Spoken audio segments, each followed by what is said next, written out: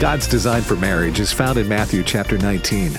Jesus said, "At the beginning, the Creator made them male and female. For this reason, a man will leave his mother and father and be united to his wife, and the two will become one flesh." Welcome to By Design from American Family Radio. Welcome to By Design, our podcast here, One Man, One Woman for Life, where we discuss all things related to God's design for marriage. You can visit afa.net/bydesign to find articles, podcasts, and videos to educate and encourage you on building up your marriage and family the way God designed it. Hey, Will. Hi, Nikki. That's right. By Design's mission is to educate and encourage people to embrace God's design for marriage and family as the fundamental building block for all of human civilization, and to celebrate the union of one man and one woman as the objective institution that produces human flourishing. Yes. We invite you to sit back and listen in on our conversation as we today discuss the value of marriage as it pertains to children, how God in his infinite wisdom has set up the victory and the winning that is growing up in an intact family. I don't think that we can stress that enough. No, we can't, especially when you look out on society and what's going on in our culture.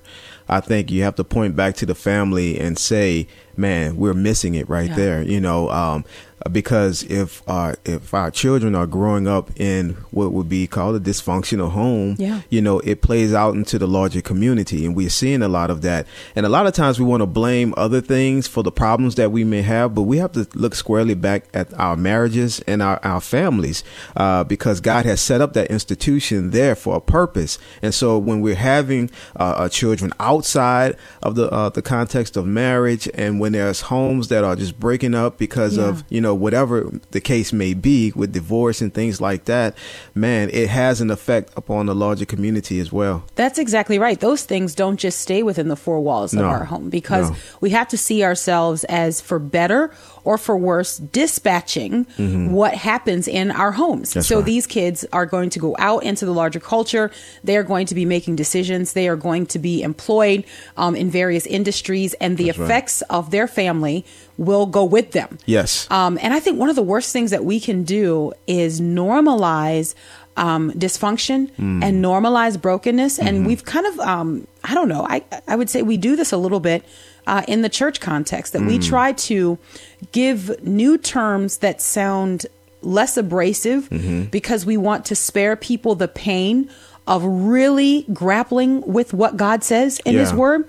Yeah. So, for example, we talk about single parent or single family or single parent families, single adult parenting, however you say it, right? But my point is that what we do is we normalize that. And so then the sting of it is no longer felt.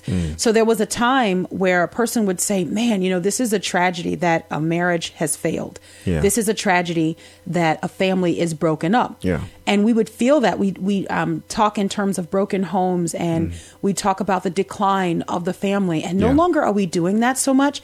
Now we've kind of given it this cool poppy feel that, I'm a single mom or I'm a single dad. And we've attached some valor to that. And I think we do that to our children's disadvantage. Like we are not giving them the best possible outcomes. I know as we go on in our talk today, or in our conversation, we're going to look at some of the effects that are documented when we talk about kids who grow up in a broken family. Yeah. But I think from the very beginning of this, one of the things we have to do is say what God says about marriage, that he had an intent and a design in mind. And if the intent and the design comes from God, then he oversees the outcome of his intent and his design. Yeah. So when we start to depart from that, accepting and normalizing everything else, then we get our result. Yeah. And the fact is, it has been, a disaster. Yeah, it has been. And we always have to consider what marriage is, is a picture of Christ and the church. Amen. And there's a huge reason why the enemy always want to fight against marriages, because he understands that picture as well. To mar it, to make it something that is not, to him, that's the avenue that he want to travel on. But we as the body of Christ, we have to celebrate marriage. We have to uphold marriage. We have to put it in its place where God has set it, and not call even other things that define themselves as marriage, not even call that marriage, because it's not. And so, and from a marriage, there are offspring, and God has set it up. It's so important that God has set it up that children learn authority within the marital context. That's good. The Bible talks about, children honoring their father and their mother, that their days may be long in the land that God has given. Commandment number 5. Yes. And so the thing is, you can say that not honoring and your father and mother would have different consequences. And I think we're seeing that play out more and more in our culture, where young kids are being killed by other young kids, or even the instances where we see different law enforcement officers having to use force because there are kids, not just kids, but a lot of times they are children who are not listening and complying. So where did they learn not to, where did they learn not to obey authority? In the home. In the home, because that is a built-in place where authority should be learned. Look, I grew up and I had both parents. My mom and my dad were very present in my life. I had friends who didn't have both parents.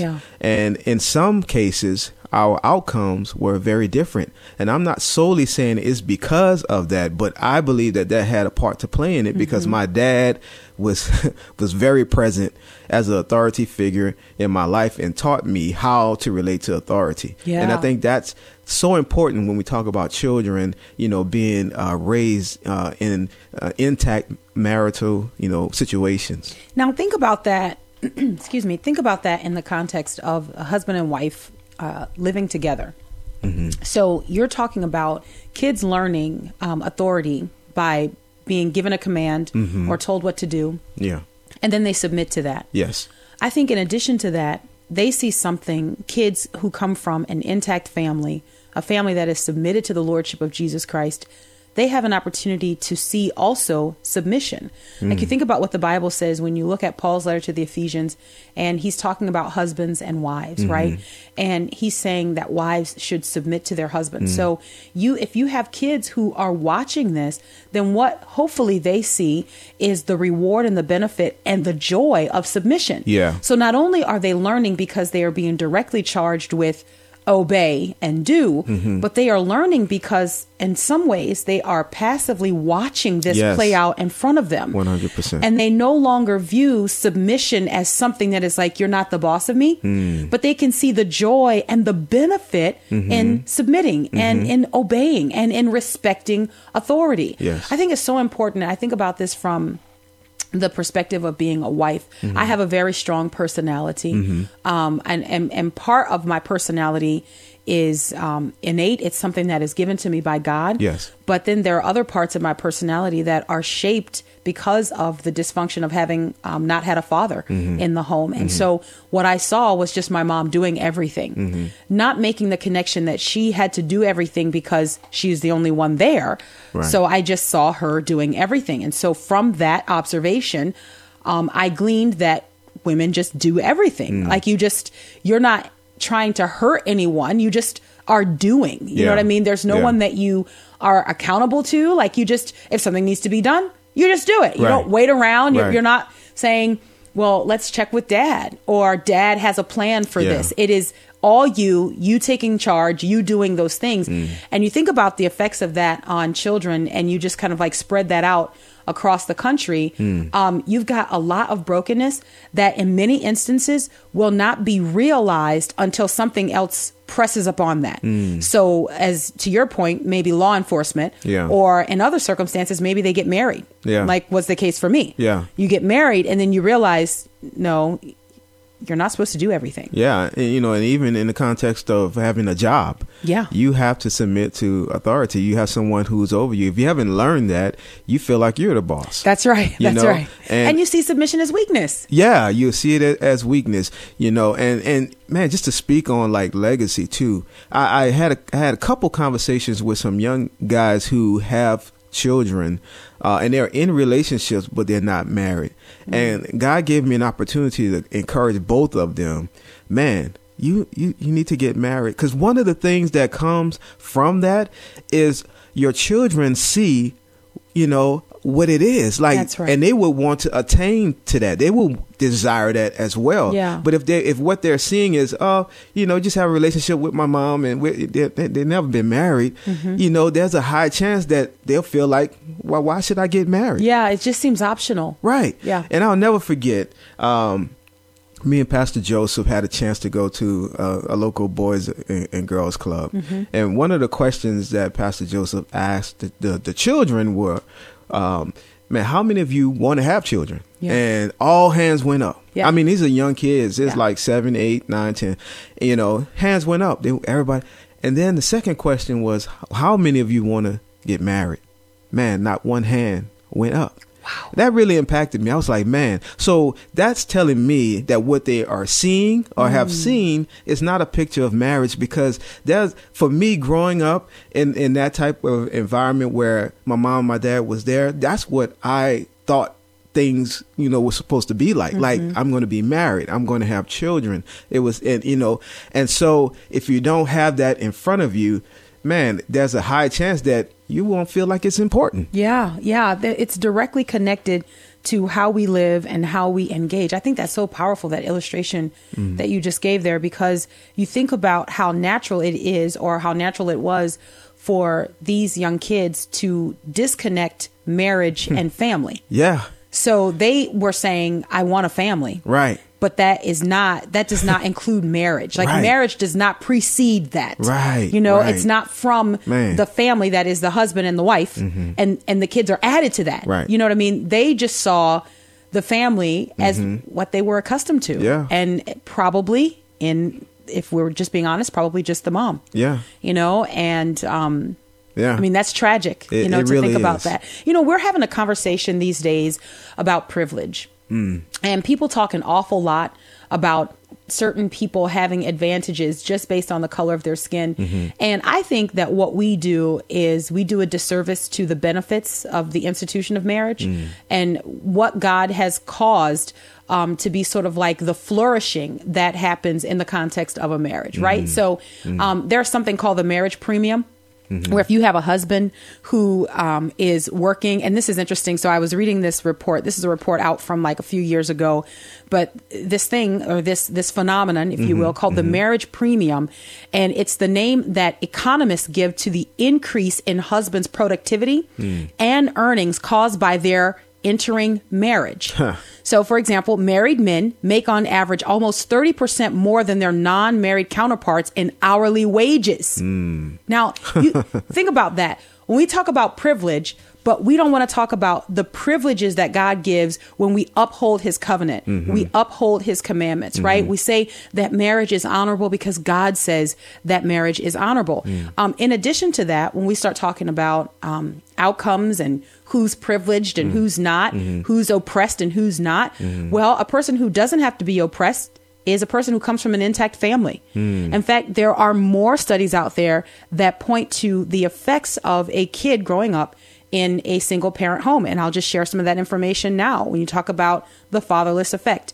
Children in single parent households are raised not only with economic disadvantages, but also social and psychological disadvantages. For example, they are 4 times as likely as children from intact families to be abused or neglected. They are much likelier to have trouble academically, twice as prone to drop out of school, 3 times more likely to have behavioral problems, much more apt to experience emotional disorders, far likelier to have a weak sense of right and wrong, and significantly less able to delay gratification and to control their violent or sexual impulses. 2.5 times they are likelier to be sexually active as teens, and approximately twice as likely to conceive children out of wedlock. Wow. Now, listen, God is wise. Yeah. Okay. Amen. These things are not true because, somebody went to mine them out to make a point. These things are true because when God sets a standard, when we depart from that standard, we descend into chaos. So this is the natural outflow of saying to God, you're wrong. Yeah. We're going to just do it the way that we want to do it. So what's the safeguard for that? Well, the safeguard is being committed to our covenant. There are often times that people will say, if for no other reason that you're going to just stay married, do it for the children. Yeah. I mean, maybe there's some support for that, but I would say if for no other reason that you're going to stay married, do it for the covenant. Come on. Do it because you stood before God and said that you would. Yeah. And so what happens then, there is a certain type of determination, I think, that comes into place that then as a result of that, you reap all of the additional benefits. Yeah. Your children will grow up and be more successful. Your children will grow up and learn how to delay gratification. They will learn submission to authority. They will learn how to take commands, how to be respectful. All of these things become the built-in the cake effect of doing what God says. Yeah. And I'm just amazed every time I think about God, the way he set things up. And when you even look in scripture, man, like it's a family book, like the Bible, like it talks about even us being redeemed, being adopted into the beloved family of God, that we are, heirs of God and co-heirs with Christ. Like these are all family. And so you see how important, even through scripture, that there are benefits to being a part of the family of God. The first benefit, we get to be with God, in eternity, but we have brothers and sisters, in the faith. We have all these things that are ours because of Jesus Christ, our elder brother, family. That's good. And we as the children of God, we reap the benefits of family. And so that's a picture of, man, in our families, our children reap benefits of being a part of family. They are developed the proper way by being a part of a godly family. Yeah. They are, their personalities are shaped. They have esteem that is the right esteem, That's right. when they grow up in families. And I know that all families are not perfect. We have problems. Things happen. But man, it's the best thing that for a child to be in an intact family, and God has set it up that way. And just the connection from when we read the scriptures and see how God has built the family of God, and to look at how that's instructional for us in building our families is just awesome. I think very rarely when we are talking about marriages failing, are we talking about legitimate biblical reasons for a marriage to fail? Yeah. Often what we are talking about is just, and I don't want to say just so as to minimize that, but often what we are talking about is a different type of failure, right? It's a failure to be humble, right?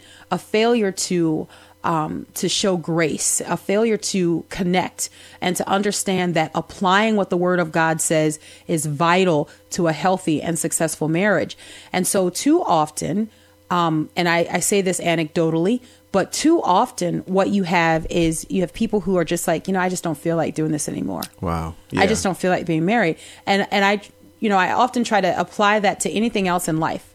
Like, where else do you get to successfully say, I just don't feel like it? You have a mandate in place and you say, I just don't feel like it.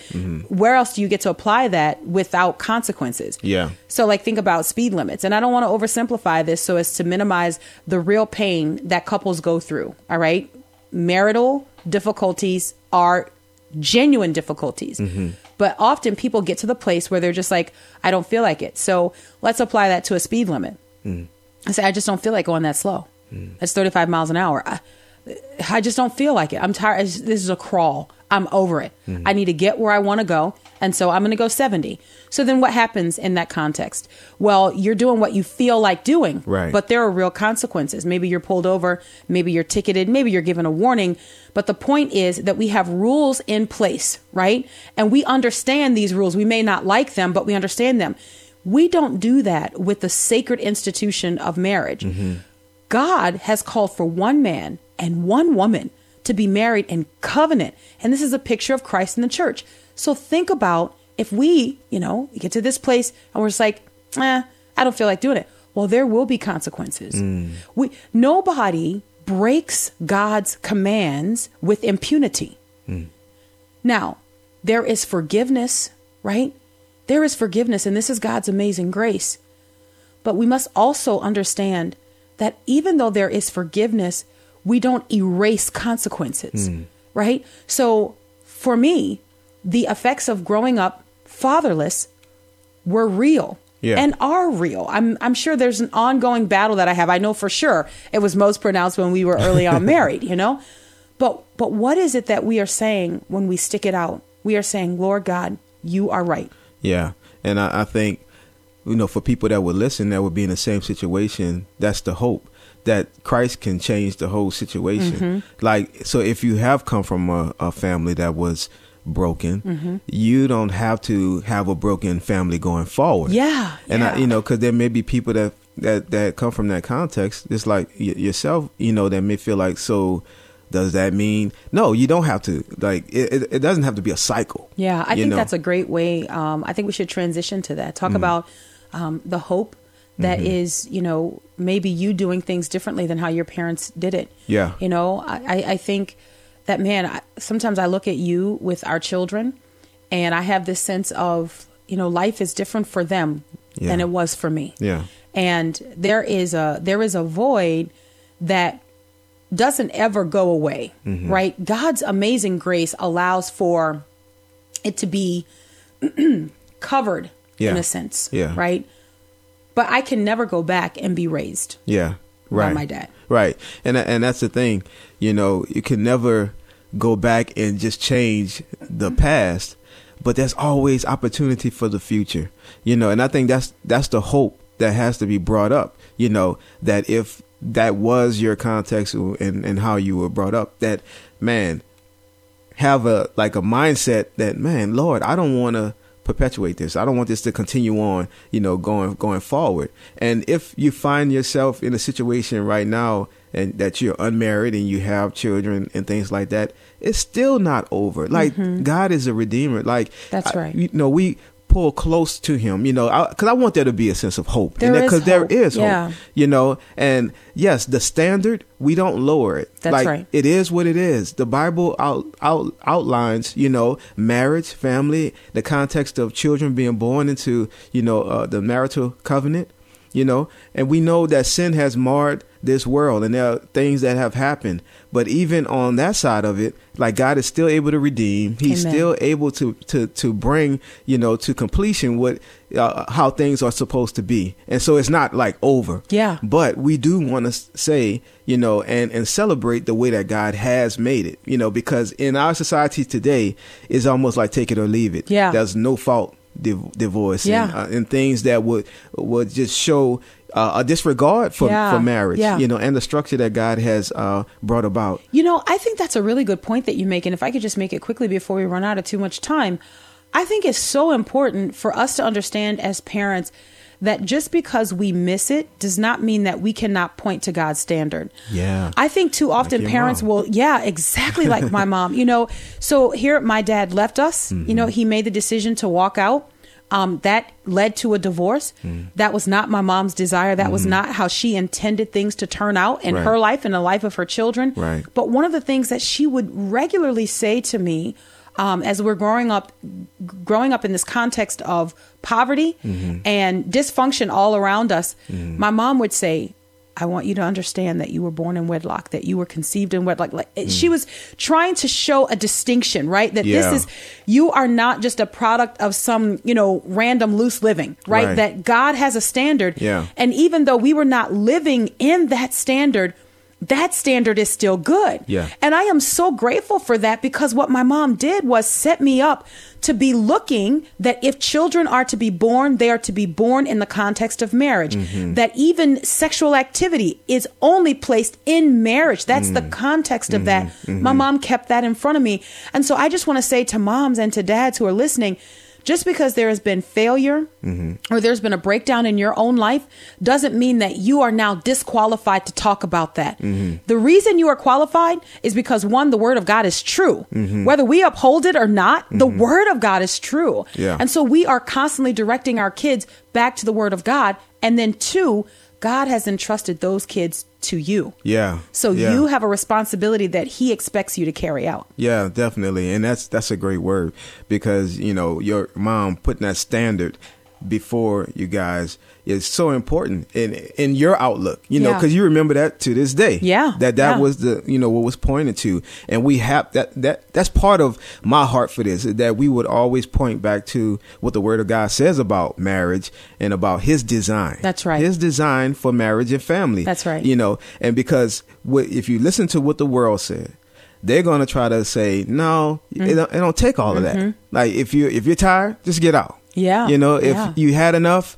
you know, some better option comes, just go with that. That's not the way that God has designed this. You know, it's a covenant, like you said before, and we have to always go back to that. And so as we talk about the children, you know, being brought up in this context, I believe that we will see a change in our communities and change in our country, you know, if we got back to like concentrating on how we raise our children and making sure that they are in a godly environment, you know, because like I said before, that spreads out of your house into the community. Absolutely. And man, you know, just to your point, I think that humility is required when there's been a missing of the mark. Yeah. You know, I think repentance is required when there's been a missing of the mark.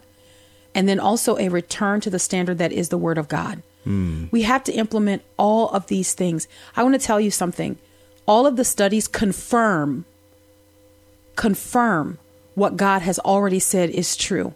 Marriage is his design. He blesses that covenant. And if he chooses to give children, he blesses them in the context of keeping that covenant. Amen. Marriage is the game changer. All economic outcomes, all social outcomes, all psychological outcomes are positive for kids who come from intact families. Amen. That's the game changer. It's not skin color. It's not even where you grow up. It is how your particular family is designed. And the best design is God's design. Awesome. Well, this has been By Design, one man, one woman for life. Great conversation about our children growing up in the context of marriage. Until next time, God bless.